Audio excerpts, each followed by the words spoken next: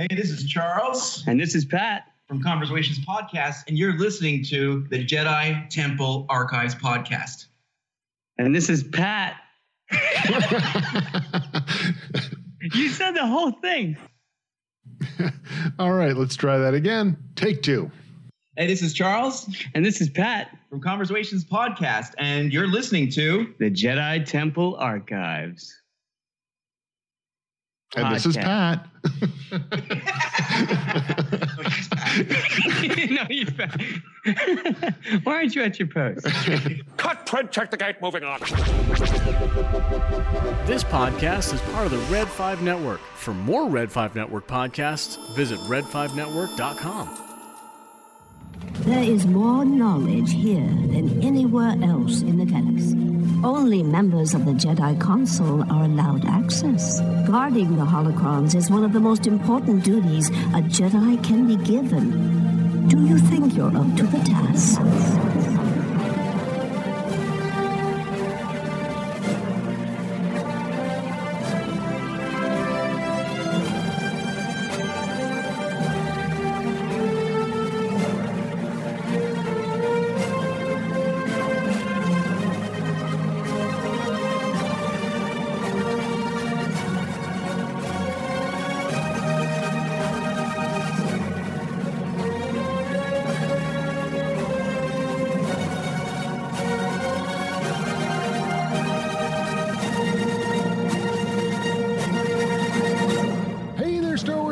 Welcome to another episode of the Jedi Temple Archives podcast. I'm your host, Rob, and we are recording this episode on Friday, June 5th, 2020, although we're actually going to be releasing this episode next Monday, which will be June 8th. So hopefully you guys all had a safe and happy weekend and that things are going well wherever you're at. So we're going to get to our main topic and introduction of this week's guests in just a moment. But first, I want to play a brief message from our sponsor.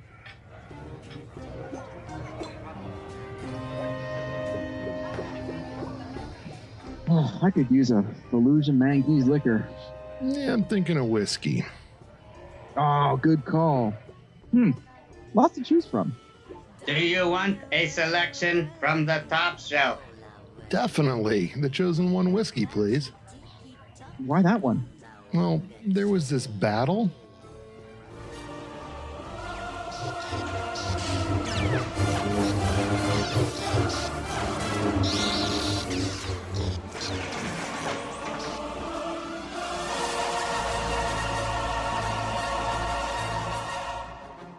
It's over, Anakin. I have the higher ambient temperature. You underestimate my proofing. You were the chosen one. It was said you'd destroy bad whiskeys, not join them. I'll barrel you.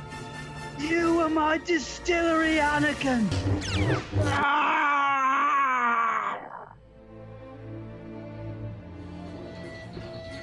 Wow. Okay. I guess instead of top shelf, it should be called the high ground. Yeah, no. Like any good scotch, it gets darker as it ages. Chosen One whiskey. All the body, none of the legs. So thank you again to Chosen One Whiskey for helping sponsor the podcast. I put that together with Pat and Charles from Conversations, who are coming on for this week's show. So certainly thanks to both of those guys for helping make this crazy idea we had a reality. But if you want to check out our YouTube video, we've got it up on the JTA Podcast YouTube, as well as the Red 5 Network YouTube. So you can check that out there. All right, for this week's episode, I have got a few guests on the line, as has been the case lately. First and foremost, I've got Tom from Hyperion Adventures podcast, also my co-host here at the Jedi Temple Archives podcast, the guy who was always happy to be here. Tom, how are you doing? You know what? I think I am happy to be here on the Jedi Temple Archives podcast today. How did you know? You were the first one on the stream. Yeah. Always great to be with you. You're the Cam Ray of the Jedi Temple Archives. So 9 hours early to any live stream. Perfect. Yes, it's high praise actually. And I've also praise. And I've also got with us Charles and Pat from the Conversations podcast, two guys who are always a ton of fun to hang out and chat with. Looking forward to doing that in person this coming weekend. So that's going to be good times. I'm sure that if you check on the Orlando Sentinel website, you may see something about that get together on the 13th. So definitely check the local paper. We're almost sure to show up. You may want to scroll down to the cop section, but that'll be prominently featured on the homepage of the Orlando Sentinel, I'm sure. Exactly. Great to be here. Thank you for having us. Yeah, it'll be the first annual Jedi Temple Archives perp walk. 3 idiots kicked out of Disney Springs for being idiots. Perp walk. So ridiculous. So thanks for having us again. Looking forward to another fun time. And it should be, because this particular topic that we have chosen to take on this week was inspired by Charles and his wife, Bernadette, and her infatuation with Grandmaster Yoda. I say completely tongue-in-cheek. Charles, why don't you tell us a little bit about your wife, Bernie, and her feelings about Yoda? I can't say that word here. So, yeah. She's got some strong... It is a 4-letter word. It is a 4-letter word. Well, yes. if Baby Yoda is the child, then you can just refer to him as the adult. The adult, yes. The adult in this family is almost a bad word. And, it was an interesting turn. She, upon rewatching the movies, at least before The Rise of Skywalker, it suddenly dawned on her that the adult became quite the biggest failure in the Jedi Order for not seeing the Palpatine, literally right in front of him. And she's got a few quite strong emotions about him, and is quite convinced that he is a failure. Well, I would almost argue that Yoda would probably agree with her on that point. But really, that's going to be kind of the gist of our conversation here today, is to talk about to what degree was Yoda responsible for the fall of the Jedi Order and the Jedi Purge coming to pass, and then what did he take away from that, and how did it impact his training of Luke Skywalker when we get to Empire Strikes Back, since it's still kind of we're in the fading aura of the Empire Strikes Back's 40th anniversary, and it's always a fun topic anyway. But this is definitely an interesting one, because I think a lot of people have a lot of love for the character of Yoda, but I would also say that your wife may not be far off in the sense that he certainly had an enormous blind spot where the Palpatine was concerned. There were a lot of things that both Yoda and the Jedi Order partook in, really leading up to the Jedi Purge, that they were complicit in part of that fault. So, Tom, you and I haven't really talked about this in any great detail on the podcast before. And, what's your takeaway from Yoda and his actions during the prequel trilogy? Well, I think it was indicative of the entire Jedi Order at that time. I just think that Palpatine, Darth Sidious, was putting up such a powerful smoke screen and diverting their attention everywhere, spreading them across the galaxy, that they really couldn't sit down for a time and really meditate and think about it and decide, figure out this whole plot, who was running the whole thing. I think they had some concept that it wasn't just Count Dooku. There was another Dark Lord out there, another Sith Master out there leading it. I just didn't think they put together, like Palpatine played the role so well as Chancellor Palpatine, that they just didn't see him as it. They thought that, to me, they thought that he was maybe a puppet. Maybe he, they kind of start to see some attachment there. You see them doing some more things to kind of explore why he's still in office, why he's doing some of the things he do. But they just seemed surprised by the whole thing, that he was actually the Sith Lord when it was all said and done. Yeah, Charles or Pat, obviously when we look at things like Attack of the Clones, we have Dooku sitting there basically admitting to Obi-Wan Kenobi that Sith Lord is in charge of the Republic and running the Senate, and basically spilled in broad strokes what was going on there. And Obi-Wan obviously just kind of diss that as the lies of a Sith Lord. But I would say that one thing that we've seen kind of throughout all of Star Wars is that the Sith, when they deceive, they tend to wrap that deception in a certain amount of truth. And it was probably a huge mistake for him to just dismiss that out of hand. Yeah, well, I think that any good lie has at least a foundation of truth to it, which makes it believable. The same thing took place in the Clone Wars television show when Maul tried to tell Ahsoka that that's essentially what was going on. Yeah. And she having known the Palpatine and having seen and kind of been a part of his relationship to the Jedi and especially Anakin, as Tom was saying, that's exactly right. He had them all fooled because of, I'm sure there's some dark side influence, but he just played the part so well. Mm-hmm. And even in, Revenge of the Sith, when they go to save him, he's, obviously it's a complete setup, but when they find him, he looks like a helpless little puppy.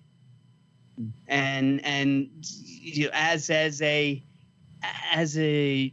observer, when you're watching it, you're like, I know this guy's bad, especially if you watch the Machete Order. You already know that he's the Palpatine, he's the Emperor. But seeing it, you're like, oh, this guy's he sold this to them. And I think that with any sort of deep connection to the Force through meditation and all that, they might have seen it, but he intentionally started the war to distract them all. Mm-hmm. I mean, it's a brilliant power play. Right. Yeah, and I mean, to that end, Charles, what do you think about the use of the Jedi as essentially generals and battle commanders in the Clone Wars, which was clearly part of Palpatine's strategy to diffuse or dilute their ability to tap into the light side of the Force by, wrapping them up in all these concerns that they otherwise wouldn't have had? Well, I mean, like Pat and Tom are both saying, that it was a master play from the start. Even, as you saw Senator Palpatine rise to the Chancellor level in The Phantom Menace, where the sort of, obscure senator coming in and power playing the power grab perfectly, sort of like unassumingly, that's sort of all he's made these steps logical, and then purely taking all these pieces on the chessboard and moving them into position where everything seemed logical, and unless they were having this secondary sense that he was literally Darth Sidious and the most powerful Sith ever, it all seemed logical. So you can sort of see where that failure to see him as a master player could come into it, but just with the depth of how he masterfully played all the different sides against each other, and getting Dooku for the Separatists, and having each side believe that they were on the righteous side and the side that was going to win, and he was playing them all in the sense that, hey, when we get out of this, you're going to have everything you need, and including the Jedi Order and restoring the galaxy to the proper way it was meant to be beforehand. Right. Yeah, and I mean, I think the other thing that gets lost in looking at it just from the standpoint of the prequels is the fact that, it's been 1,000 years since the Jedi have dealt with the Sith in any way, shape, or form. And even if you're looking at the fact that Yoda is around 800 plus years old at the time of the Jedi Purge, it was clearly before he was even born, much less had come to the Jedi Temple. And we now know he could have been plus, 50 year older before he came to the Jedi Temple and still been considered a child.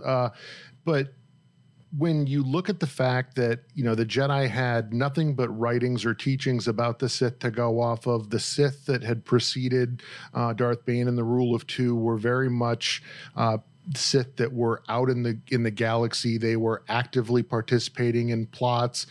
They were very visible. They were typically probably pretty easy to track down because they left a huge wake of destruction behind them. And Instead, what these Jedi are experiencing are these Sith that hide in the shadows. They're more manipulative. They are less overtly acting where people can see them.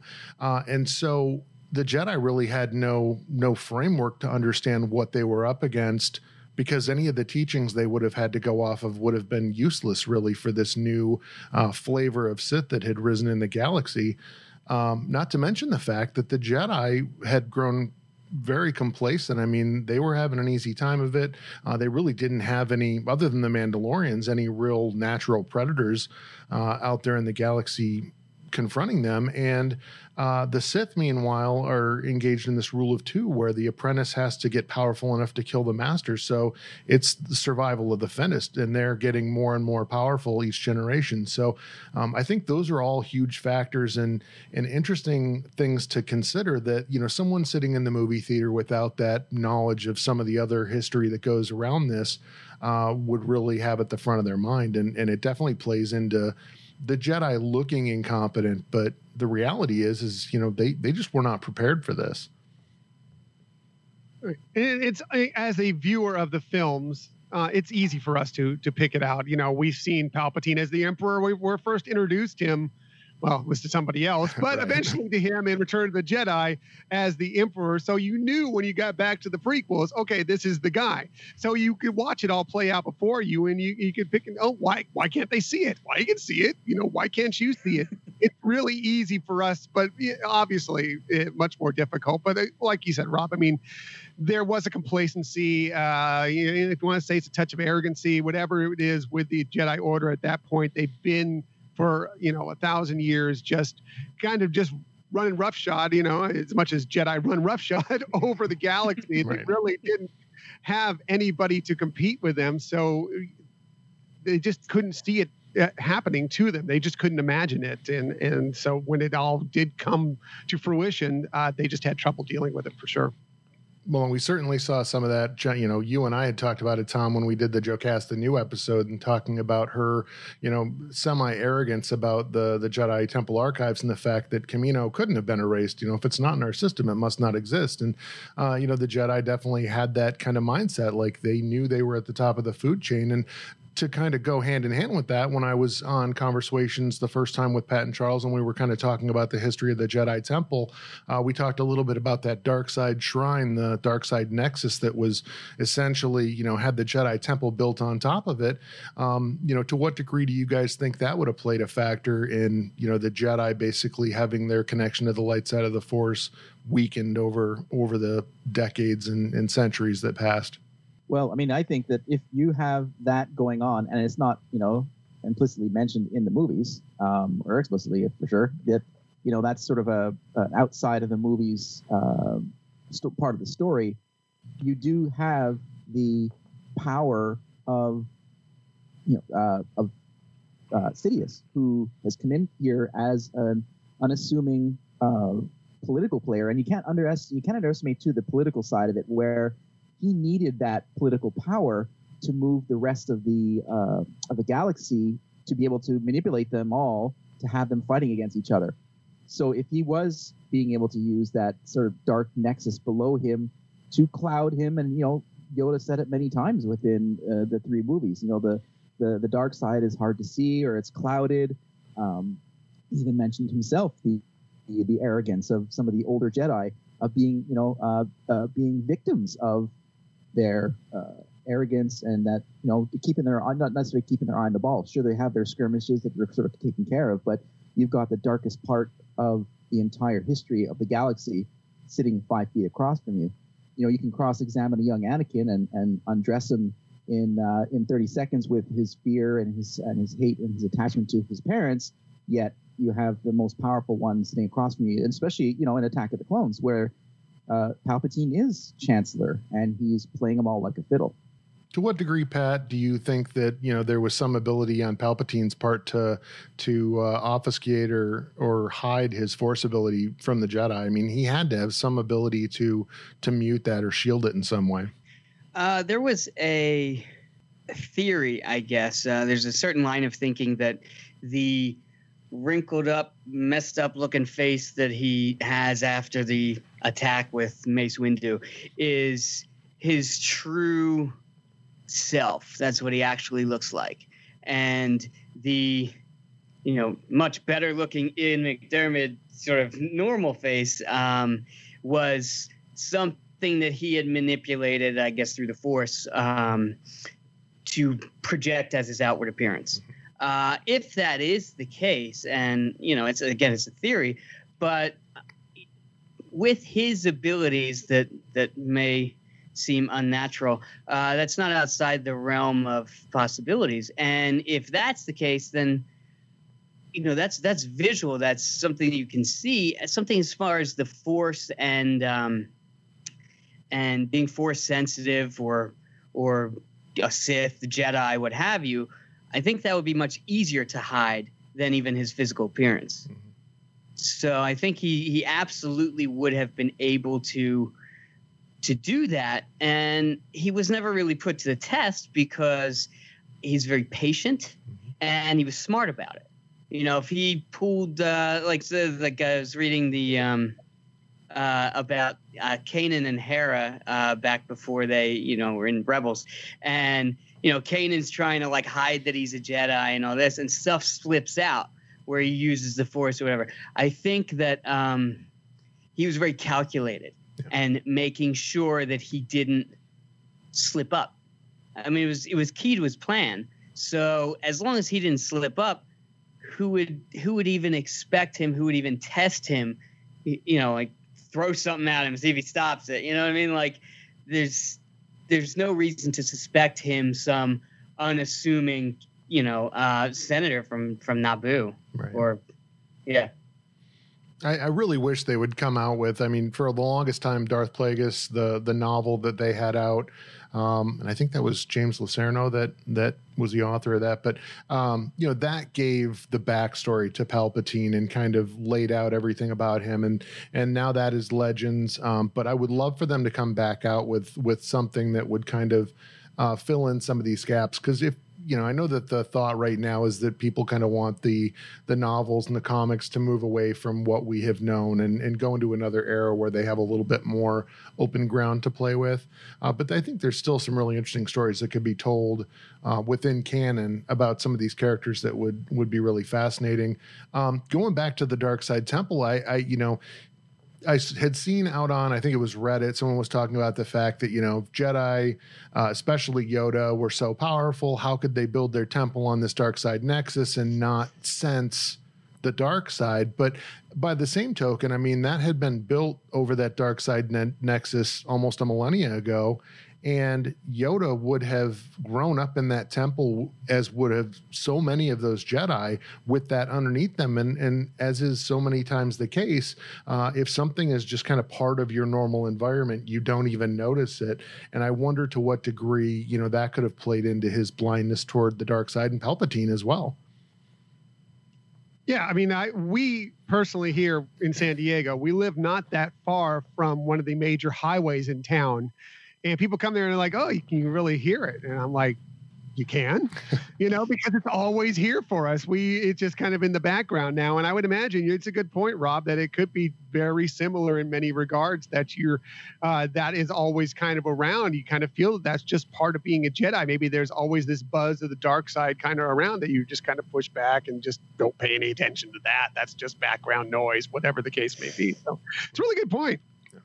We had a question from a coworker actually that we had featured as a what the Force question, and he was asking, he had just recently watched Attack of the Clones, and he was talking about when Yoda confronted Dooku and how they were fighting, and you've got Dooku, their the lightsaber battle, but they also have chunks of machinery, and I said and he said how can Yoda, most powerful Jedi ever, be struggling to hold this chunk of metal while you got Dooku who's just flinging them around like chips. And Pat made the great point, is that well, think about the way the Force works, is that if you're spreading yourself thinly through the Force, in this case he's got Dooku, a former Padawan, but also now sort of dark side, and you got this chunk of metal about to crush you to death. all these different things play into the way the Force is flowing through you. You're being tapped, and if you think about the Dark Force nexus that's sitting below them, whether they're conscious of it or not, if they're keeping that at bay, they could be diminishing their ability to use the Force to see more clearly. But that's also part of that clouding part of it. It's like maybe that line that he said, clouded is the dark side of the Force. Maybe it's because of where they are versus the power of the dark side of the Force externally, Yeah. I think it's dark side kryptonite. That's what it is. I think that's a really good analogy. And to kind of start, are there any other points you guys want to bring up with regards to the prequels about, the impacts of the environment that they were in? Certainly, I mean, we could talk ad nauseum about the Clone Wars themselves, talk about diverting attention, the Jedi's attention and their focus. And now instead of just worrying about those within the order that are around them, now they're worried about their Padawans. They're worried about other Jedi. They're worried about their troops. They're worried about, the greater game plan. You've got a Sith Lord manipulating both sides of this so that they can never really make much progress, despite the fact that, they wouldn't have recognized it at that point. But every time they would seem to get some momentum, there would be a setback and things would kind of swing the other way. They certainly had every distraction in the galaxy really on them at that point, which also would have, reduced their ability to sense some of these things going on around them.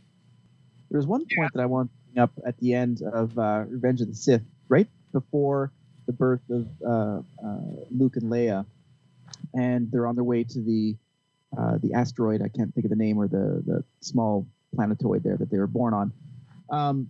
And you see that's just when Sidious is sort of bending over the sort of fried husk of Anakin there on Mustafar. And we cut to a scene of Yoda on the ship.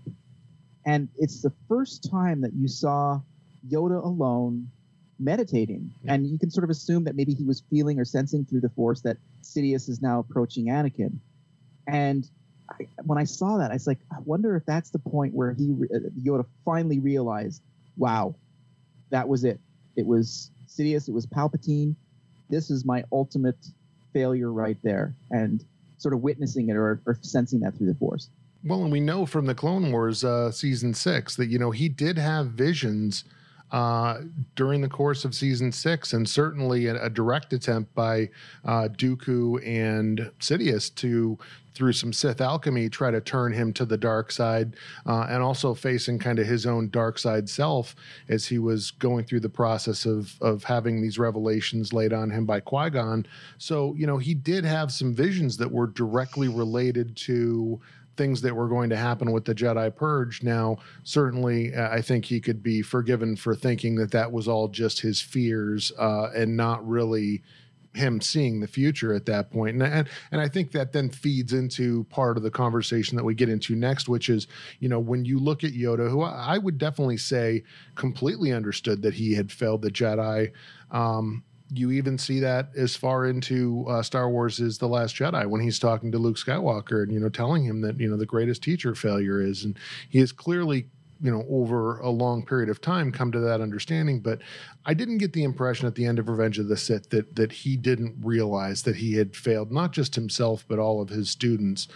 And that then plays into what we see of Yoda in Empire Strikes Back, which, it's not that far down the road, but he has had the time to kind of go through whatever teachings Qui-Gon had been able to give from, the netherworld of the Force, and time to kind of come to grips with the things that had happened in the prequels that led to the fall of the Jedi Order. And, what are your thoughts? I guess we'll start with Pat this time, on the Yoda we see in Empire Strikes Back and some of the things that really changed with him.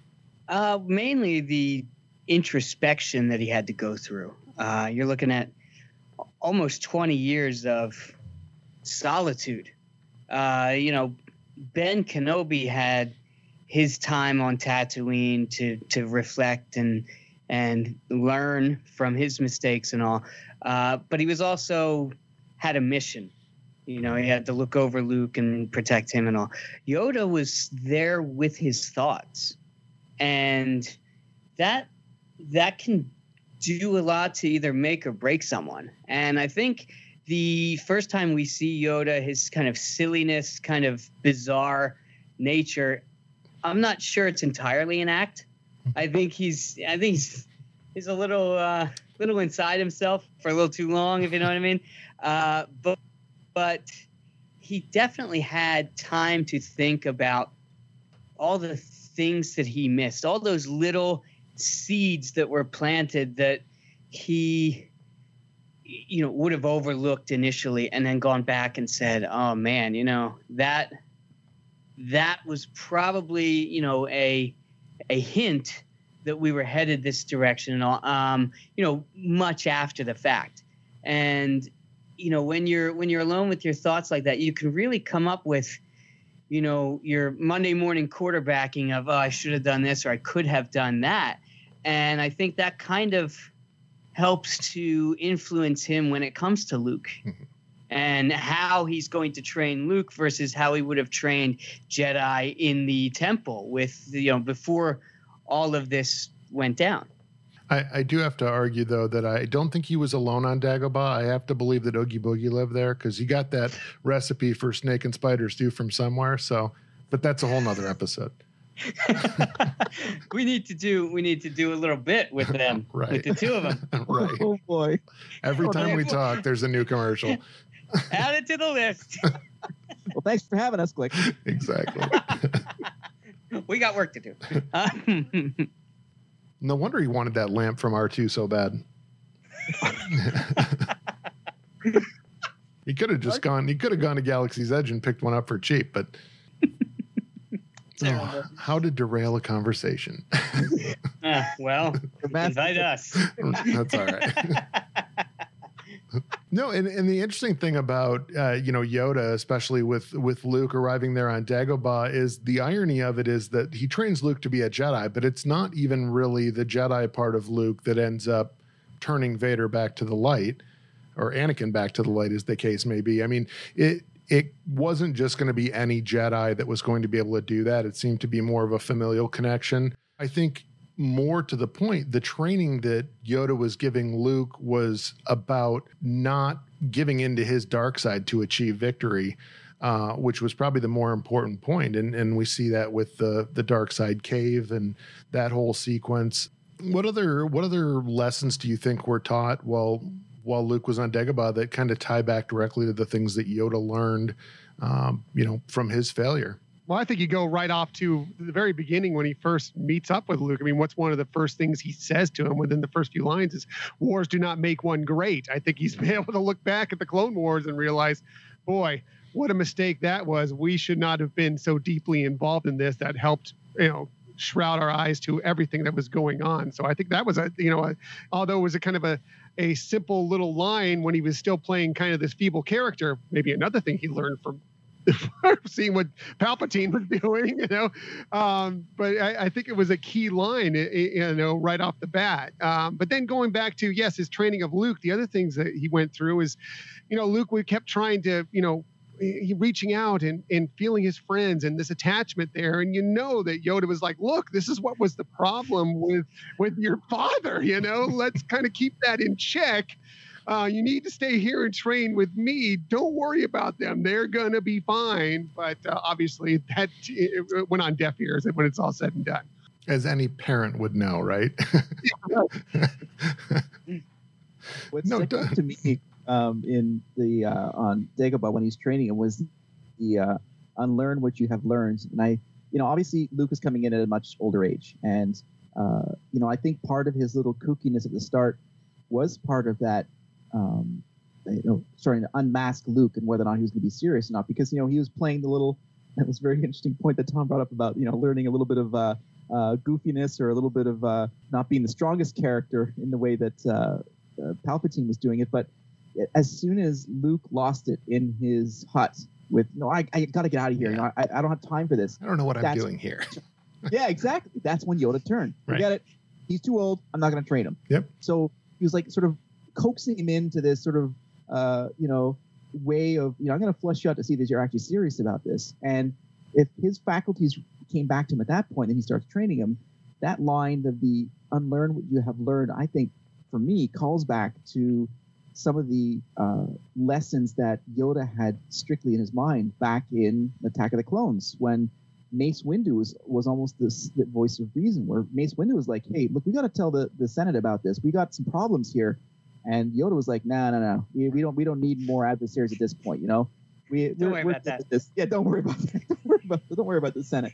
And that was his steadfast, okay, we could call it arrogance or steadfastness to your belief system, but he was on that firm path. And he obviously realized at that point that unbending way of thinking obviously led them further down that path. And unlearning what you have learned will only be able to give you the ability to learn the right way.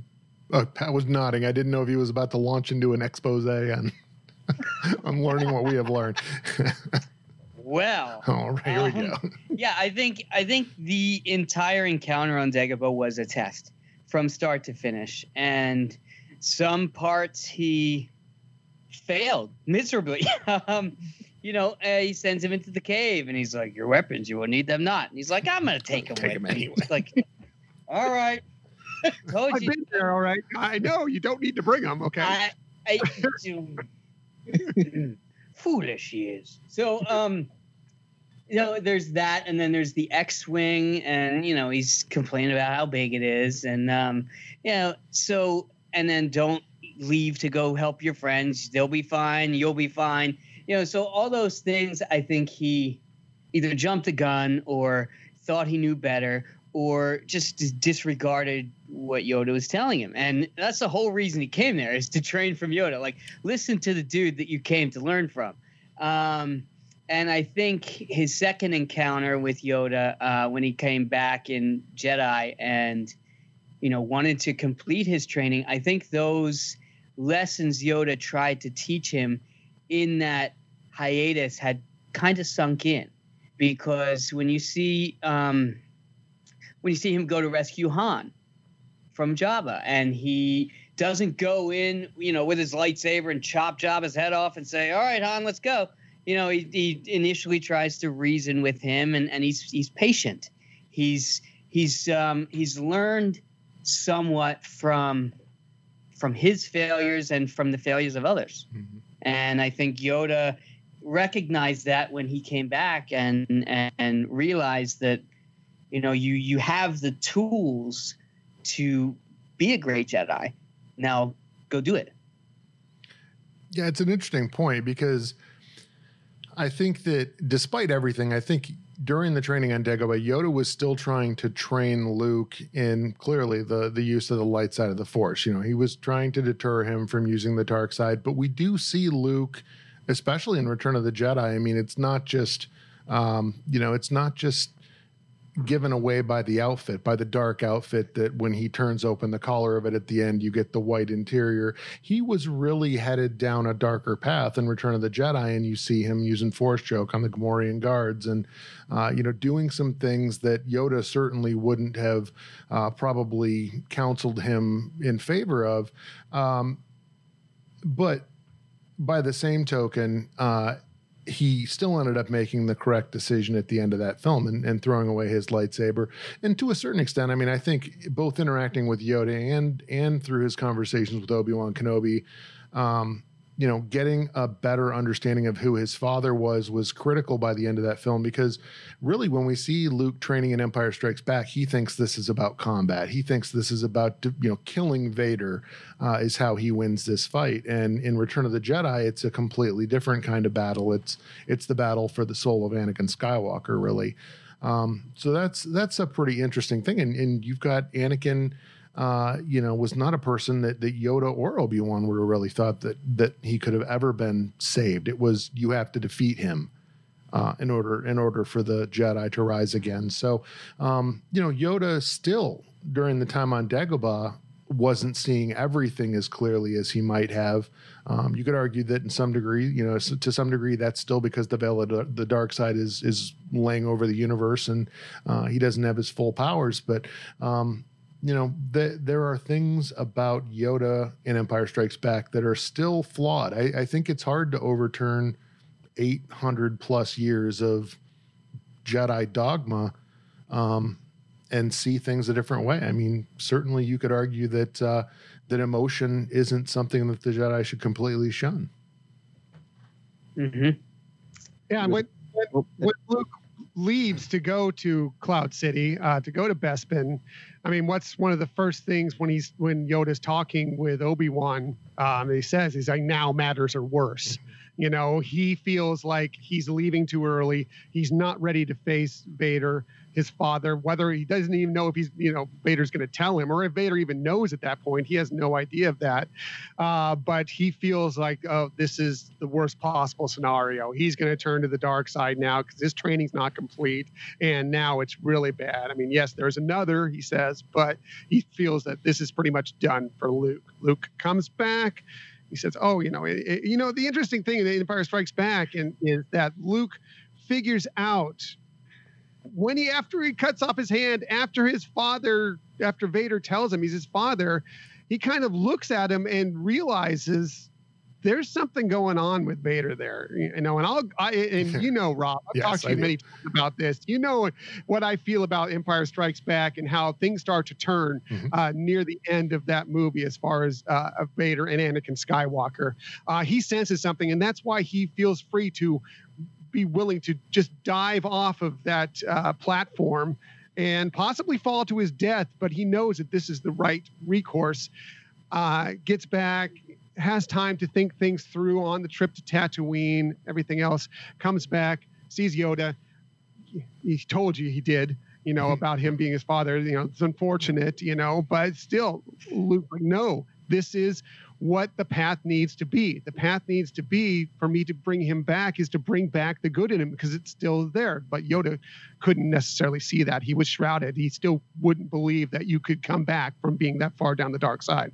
Well, and I think there's a lot to your point that you make about that confrontation with Luke being the beginning of the rise of Anakin Skywalker and the fall of Darth Vader, because up until that point, again, we saw it with Ben Solo a la Kylo Ren, that part of that fall is thinking that there's no path back, that you've made a choice that can't be unmade. And that's the case with Anakin, but he gets to see through his son that he had him in a position where he thought he had no other choice. It was turn to the dark side.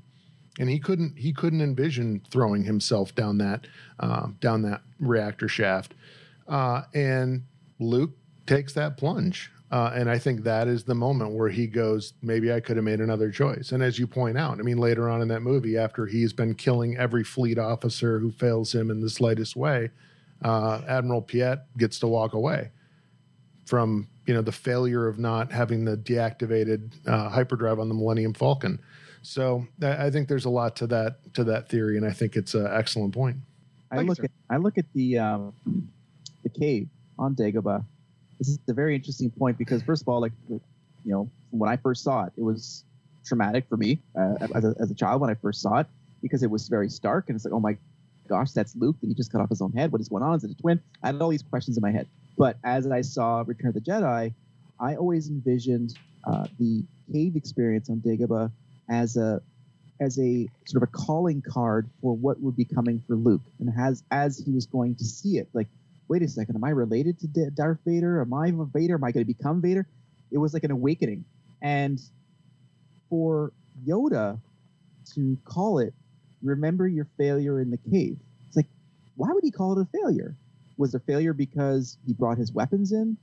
Was it a failure because he failed to maybe confront Vader in a different way? I mean, I never knew that answer. And for me, it was not a failure. It was actually a complete success, because it actually allowed him to see a little bit in the future and help him plan, or at least subconsciously plan, what was actually going to happen. Mm-hmm. So in that final sequence, before Luke leaves for Bespin, he throws out that, don't forget your failure in the cavern, or in the cave, and all these things are going to happen. And then as soon as he sees that resolve in Luke, and Yoda visually, you can see his face has the bright eyes, and he's got that sort of agape mouth, then he's like backtracking. Remember what you have learned. The Jedi will be your he starts to backtrack. It's like, oh, he is actually leaving. Okay, maybe I should get supportive at this point. And it's almost like he forgot what he learned from the past 3 movies. Like, oh, wait a second, I'm going back down the wrong path here. I should probably backtrack and try and give the kid some support.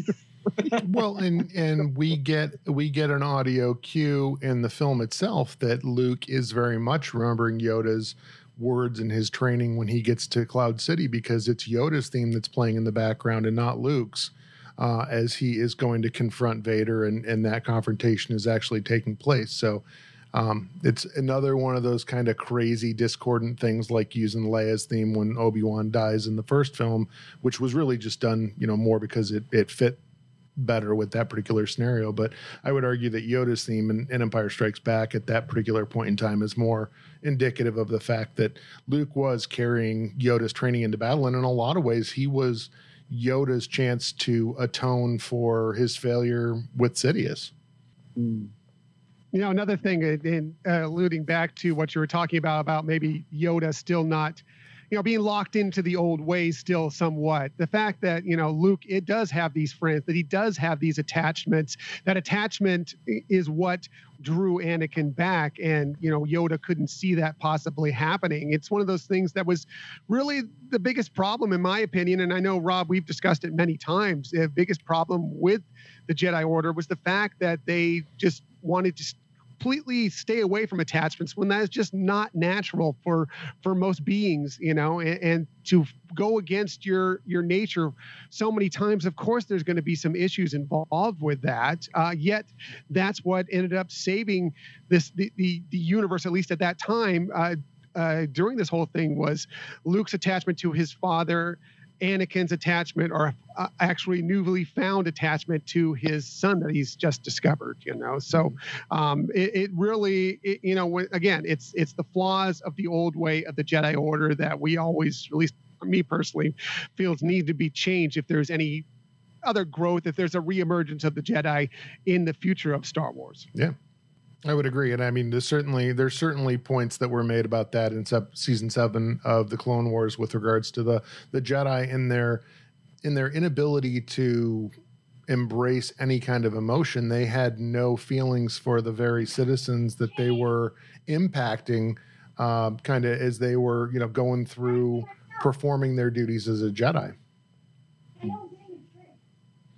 So, yeah, I think that's probably a good place to leave it. I think there's a lot of great points there. I feel like this is a conversation that we could talk about all night long, but we'll definitely have other chances to do that. We could probably get into a whole nother discussion about the attachment to the Republic specifically versus Luke's, attachment to the Rebellion as well, and how that was what was really pulling both the Jedi in one direction and Luke in the direction of going back and quote unquote saving his friends.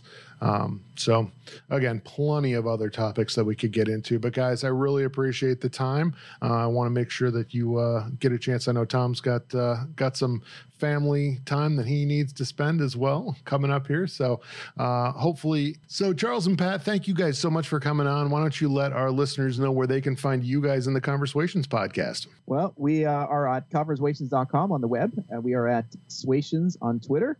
We're also at facebook.com/conversations, and we're also on Instagram at conversations.com. And we also have a Spreadshirt shop where we bring to physical fulfillment some of our idiotic and Luke foolery and handjinks, and we print them. We print them. Which is the best way to immortalize it, right? Yeah, definitely also check out their website if you want to hear more about the proper order to watch Star Wars films. I know you guys have that out there. And as well as your Black Series dioramas that you guys do, which get better every time I see them, and looking forward to more of those in the future. And we also have our blogs. Oh, yes. Now. Yes. On the website. Yes. Your recent cosplay build for the Mandalorian Disney run. That's our first sort of real blog area that we launched, where we just have some of the pictures that we take and projects we go along with. We try and take pictures as we go and write a little story to it. You can follow along with it. Awesome. And definitely check the two of them out there. A great time. I'm sure we're going to have no fun at all this coming weekend over at Disney Springs and cruising comic book stores in the Orlando area in search of rare and interesting Black Series figures. Who's going to post our bail? That's what I want to know. Bail Organa, I believe, would be the obvious answer. You didn't get that name. You didn't get that name for no reason. Begins. Indeed. And Tom, where can folks find you on the Hyperion Adventures podcast? Well, that's exactly where you can find us. We are the Hyperion Adventures podcast. We mostly focus on Disney. It's the podcast I do with my wife, Michelle, but we also talk a lot of Star Wars and Marvel and mostly about the parks and everything. And we just celebrated our 2nd year anniversary. While I have you all here, I want to thank the three of you because you all played a part in our 2nd anniversary celebration episode that came out recently. So thank you, Rob Libero. You know how we feel about you and your wife, Kim. Pat and Charles, we met you just recently, but really, I love the friendship that has grown with you two, and we look forward to increasing that in the future. So thank you again, guys, for coming on that episode. If you want to find our episodes, the best place to track us down is on our own website, HyperionAdventuresPodcast.com. But we're also on all the other podcatchers out there. If you want to follow us socially, we're on Twitter at Hyperion Podcast, Facebook, Instagram, and Pinterest at Hyperion Adventures Podcast. And we do have a YouTube channel that is starting to make a sudden resurgence now. We just actually videoed that entire episode, that anniversary episode, and dropped that yesterday. So you can find us there. Just do a search for Hyperion Adventures Podcast and then subscribe and see all our videos. And you can also check out a sweet video of Tom running the bar at the River Roost Lounge at the Yeehaw Bob Show. If you're into that kind of thing, if you're a Disney fan, so you get a first person view of my co-host in action. So, Tom, always appreciate you coming on. Pat and Charles, thank you so much for making time for us this evening, and hopefully you guys all have a great night. Thank you very much. You bet. Yeah, and so definitely go check out Hyperion Adventures podcast if you're into Disney and Marvel and Star Wars related news, and the Conversations podcast if you're a Star Wars fan. I cannot recommend them highly enough. All great people, definitely quality content that they produce. Certainly Pat and Charles, a couple of chuckleheads just like myself, so we have bonded over that. And Tom loves to fit right in as well. We, if you haven't listened to their 100th episode, definitely go check that out. It features all of us, and we have a great time talking about kind of the perfect Star Wars day at Star Wars Galaxy's Edge and the Disney parks. So in terms of Star Wars news this week, there are some interesting pieces that have come out. The first of which is that the filming for the Cassian Andor series is expected to start, which has long been forthcoming. It has kind of been on a phase of kind of starting and stopping and starting and stopping. So very much looking forward to see what happens with that. Certainly the Cassian Andor series is one of those series that I am most looking forward to, given that I definitely formed a connection with Cassian and K2SO, and it looks like they're both going to be featured. And there's also a lot of news coming out regarding possible casting calls for an older Ezra Bridger. So if you're a Star Wars Rebels fan, they're looking for a 40-something-year-old man to play the role of Ezra Bridger in a potential live-action series tied to the Rebels timeline. So very much looking forward to that as well. There's been some inklings of Thrawn possibly becoming a live-action show as well, which, again, that may tie very closely into whatever they're doing with Ezra Bridger and that Rebels kind of season, not season 2, but, kind of a Rebels sequel, since the last we saw of Ezra Bridger was he and Thrawn being launched into hyperspace by the Purrgil. So again, if you have not watched Rebels, I would definitely recommend go out and do that. And you should have plenty of time before they come live with any actual series based on that. But other than that, that's pretty much all the news we have for this week for our HoloNet news. If you want to reach out to us here at the JTA podcast and recommend any possible topics for future episodes, please do so.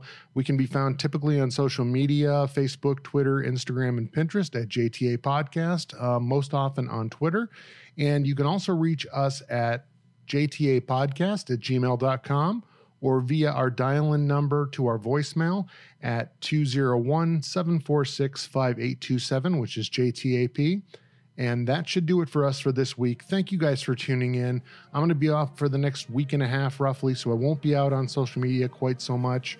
We're going to be down in Orlando on vacation and meeting up with the guys from Conversations next weekend, so we may record something there. But until then, I will be back in a couple weeks, dropping another episode that week of the 21st through the 28th of June, so look forward to that. Again, if you have any ideas for shows you might want to hear, drop us a line. Be safe out there, and may the Force be with you.